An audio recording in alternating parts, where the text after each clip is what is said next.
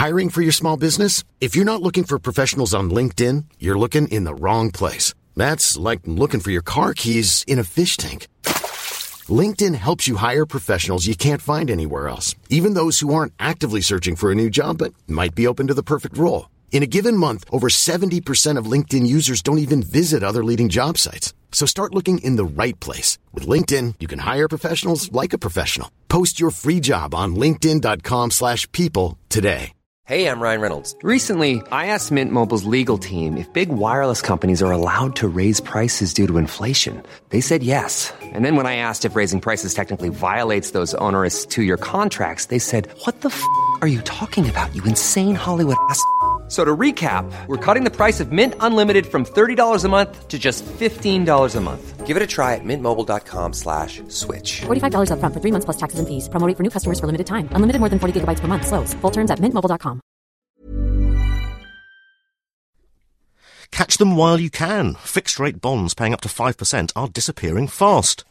Trapped in an overseas holiday home, why Brits who bought in Europe, the US and Dubai face massive losses. And endowment mortgages are back as lenders crack down on interest-only deals. All this to come in this week's FT Money Show. I'm Matthew Vincent and I'll be giving you the lowdown on all of these money matters in downloadable form with my colleagues from FT Money, Charlene Goff. Hello. Steve Lodge. Hello. And our special studio guest, Claire Barrett of our sister publication, Investors Chronicle. Hello. So let's start then with this week's money news. In recent weeks, it's become relatively easy to earn 5% interest on your cash. Fixed-rate bonds have been offering these rates over 3-year terms, even though the base rate has been held at 0.5% for 6 months. Competition for savers' deposits has been intensifying, it seems. Principality Building Society was offering 5.11% last week, and Barnsley Building Society was paying 5% from now until autumn 2012. But this week, rate watchers have been warning that these rates won't be around for much longer. And, Steve, I believe that some have been withdrawn already. Yes, Matthew. I mean, you mentioned the Principality was an excellent 3-year deal at 5.1. That went this week. The Barnsley, which is now a little building society bailed out by the Yorkshire in the credit crisis, that pulled all its 5% bonds this week. And what's left is paying less. They're still excellent rates, as you rightly say, given that base rate is still 0.5. And experts say, of course, this is one of the rare periods that high-rate taxpayers have been able to earn a real return after inflation, given these very high rates and given the very depressed level of price increases at the moment. It's been very attractive to earn a risk-free rate that's been so high. What's going on now then? Is it that these institutions have been trying to raise deposits and they've got as much as they need? Essentially, yes. I mean, they continue to be desperate for retail funds, but the way they're raising it is going into the market with a particular tranche. The cost is hedged off in the swap markets, and once they've raised that money, they're coming out again, and then possibly they're going back into the swap market. The swap rates, underlying technical money market swap rates, have fallen, making it more expensive to maintain these rates. So, if they've been sort of coming in and out of the market, does that mean that if some of the 5% 3-year fixed-rate bonds we've seen disappear now, they could be back in the future? They could be, Matthew, but I mean, I think the lesson here has been that competition has reached its peak. I think, fixed rates, particularly these longer-term fixed rates, 3 to 5 years, have gone up by as much as 1.5 percentage points since the spring when base rate first hit 0.5. So I think the lesson is grab it while you can if it looks really attractive, because it might not be around. And the key attraction, of course, of locking in something like 5% is variable rates are only paying about 3% now. So you're getting that premium, that potential 2% premium immediately from day one on your savings, albeit for tying it up.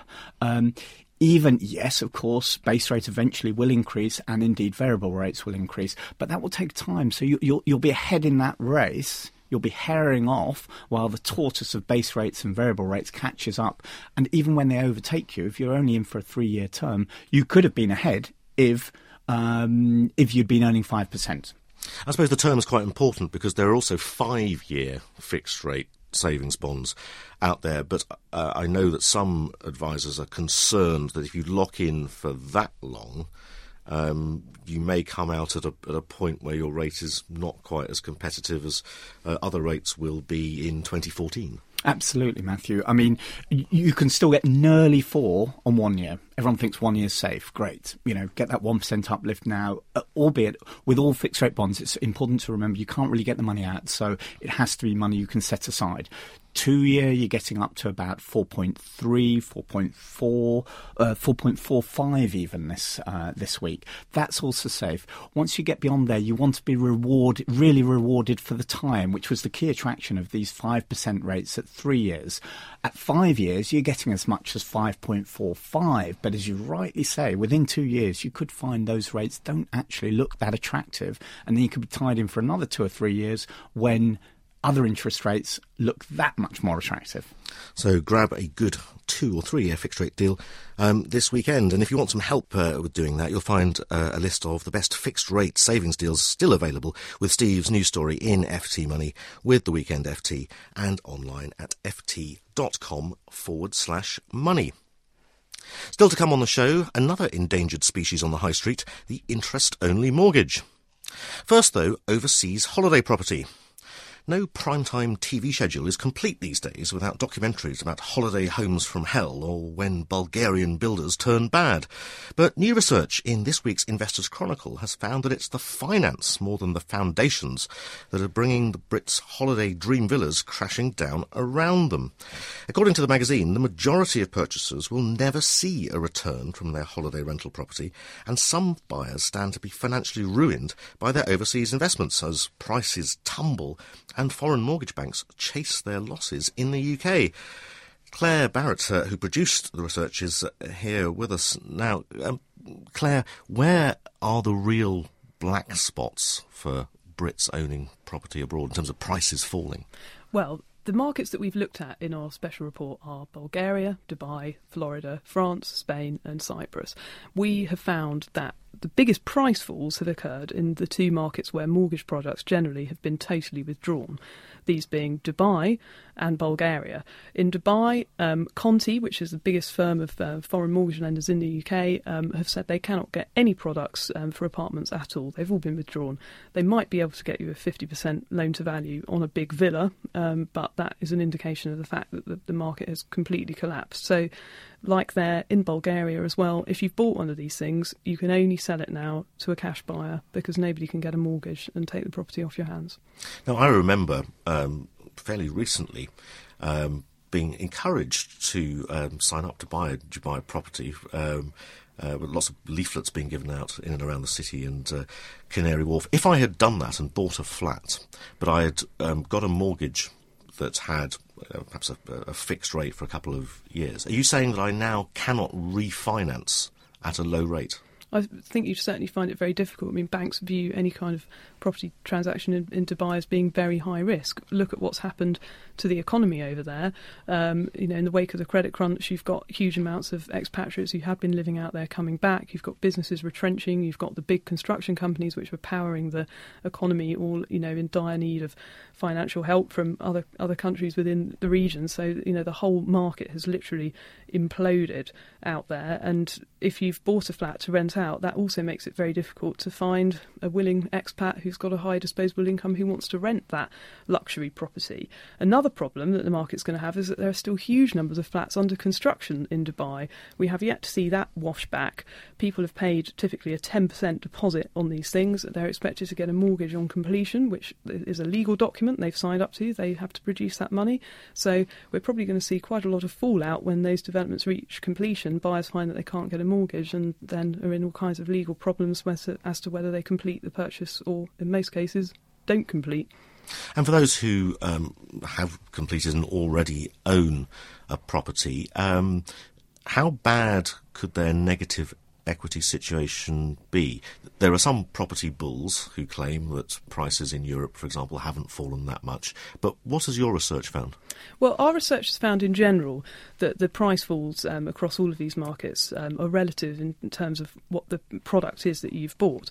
Now, if you own a freehold house in France or on the Algarve, somewhere nice in Portugal, the kind of product that appeals to a wealthy investor or rather a wealthy person who's going to enjoy that property property as a luxury rather than attempt to make money from renting it out through a website, then the prices of those have generally fallen 10, 20%, so not too bad. And with the strong euro, most people probably aren't all that badly affected at all.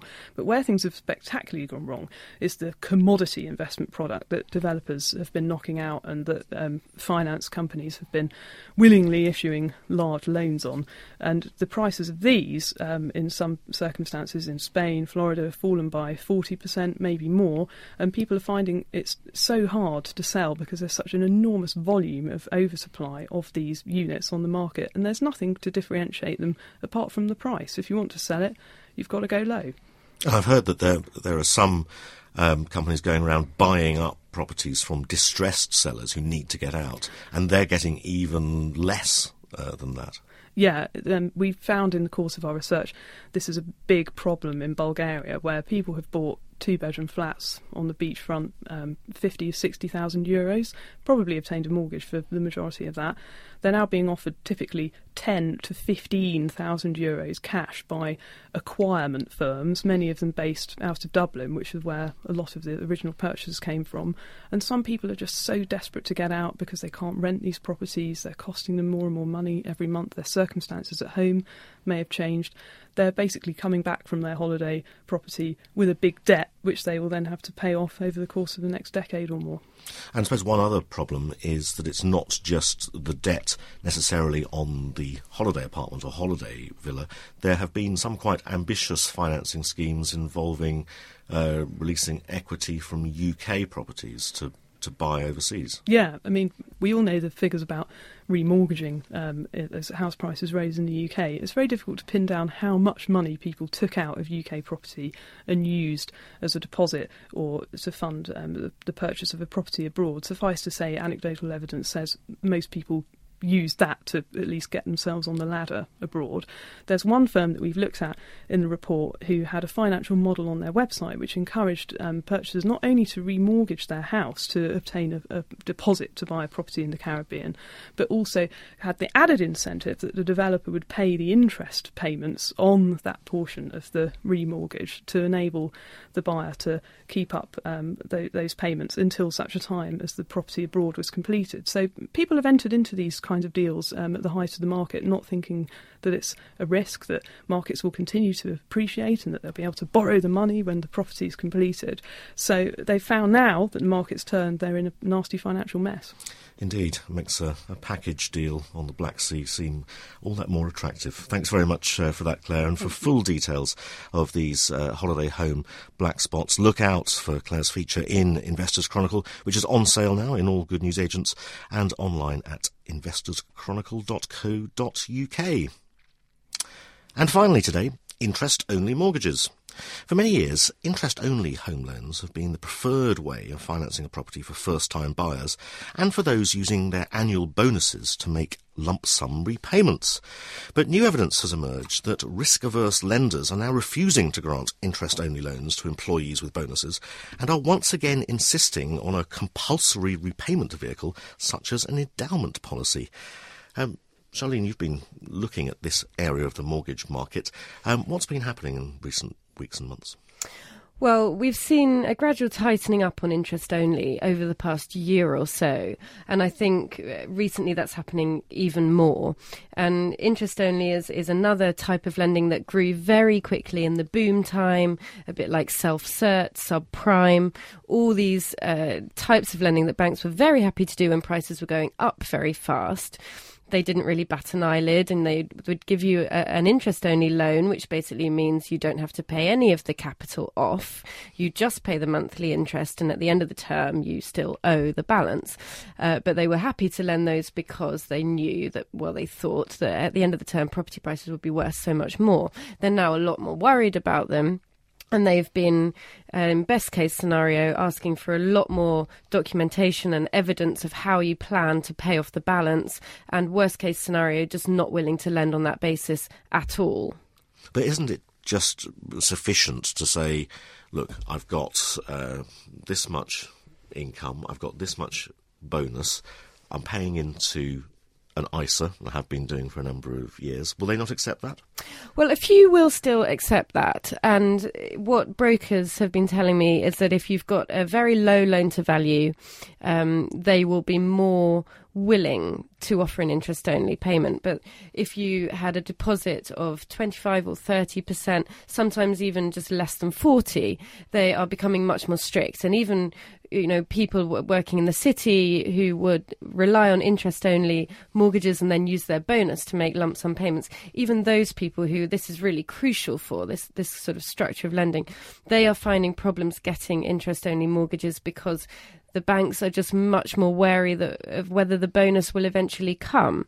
So they're saying, okay, you have got this much income and you are relying on this sort of bonus, but we have no proof. So in those sort of situations, they are wanting a much more evidence or that the bonuses will happen. Maybe a guaranteed bonus they would be more willing to lend on if they had that. And also they're asking for more documents showing what that person might have invested elsewhere. So they want to see share portfolios, for example. They want to see evidence that they've got equity in other properties that, they could eventually sell to repay their mortgage. They're just being much, much more strict. And didn't you hear from one lender who suggested that they might prefer for borrowers to have endowment policies, which surprises me given all the problems there have been with endowment mortgages? Yeah, I was told that from HSBC, actually, and they said, and this was just a one-off case, but they said they would want some kind of endowment in place. And whether that means an actual formal endowment that we used to have 30 years ago, I'm not quite sure. But they basically explained it as, they wouldn't accept any repayment vehicle that the borrower had full control over. They used to be happy if you said, I'll make overpayments or I'm paying into this ISA every month, and that will pay off the mortgage. They're now worried that you could, lose some income and stop doing that at any time. And I think they were keen to have a more formal endowment sort of tied to the mortgage so that they would feel more secure that you weren't just going to stop halfway through. So they did say that.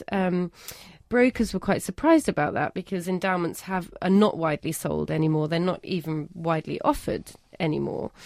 And, they're generally viewed as quite old-fashioned ways of repaying a mortgage and in many circumstances have not, performed well enough. So people have been left with big holes at the end of the term.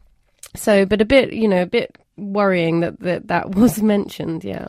Yeah, I think you need to be very careful about the repayment vehicle you choose. Thanks very much for that, Charlene. And if you'd like to know more about the availability of interest-only mortgages, look out for Charlene's article in FT Money with the Weekend FT. But that's all for this week's FT Money Show. Remember, you can find all of these stories and weekday news on our website, ft.com/money. And you can read and comment on our latest blog posts at ft.com/money matters.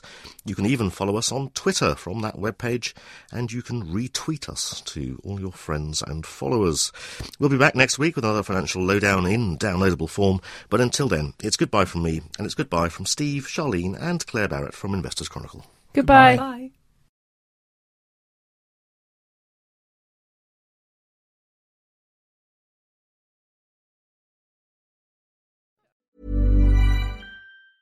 Small details are big surfaces. Tight corners are odd shapes. Flat, rounded, textured, or tall. Whatever your next project, there's a spray paint pattern that's just right. Because Rust-Oleum's new Custom Spray 5-in-1 gives you control with 5 different spray patterns. So you can tackle nooks, crannies, edges, and curves without worrying about drips, runs, uneven coverage, or anything else. Custom Spray 5-in-1. Only from Rust-Oleum. Cool fact, a crocodile can't stick out its tongue. Also, you can get health insurance for a month or just under a year in some states. United Healthcare short-term insurance plans, underwritten by Golden Rule Insurance Company, offer flexible, budget-friendly coverage for you. Learn more at uh1.com.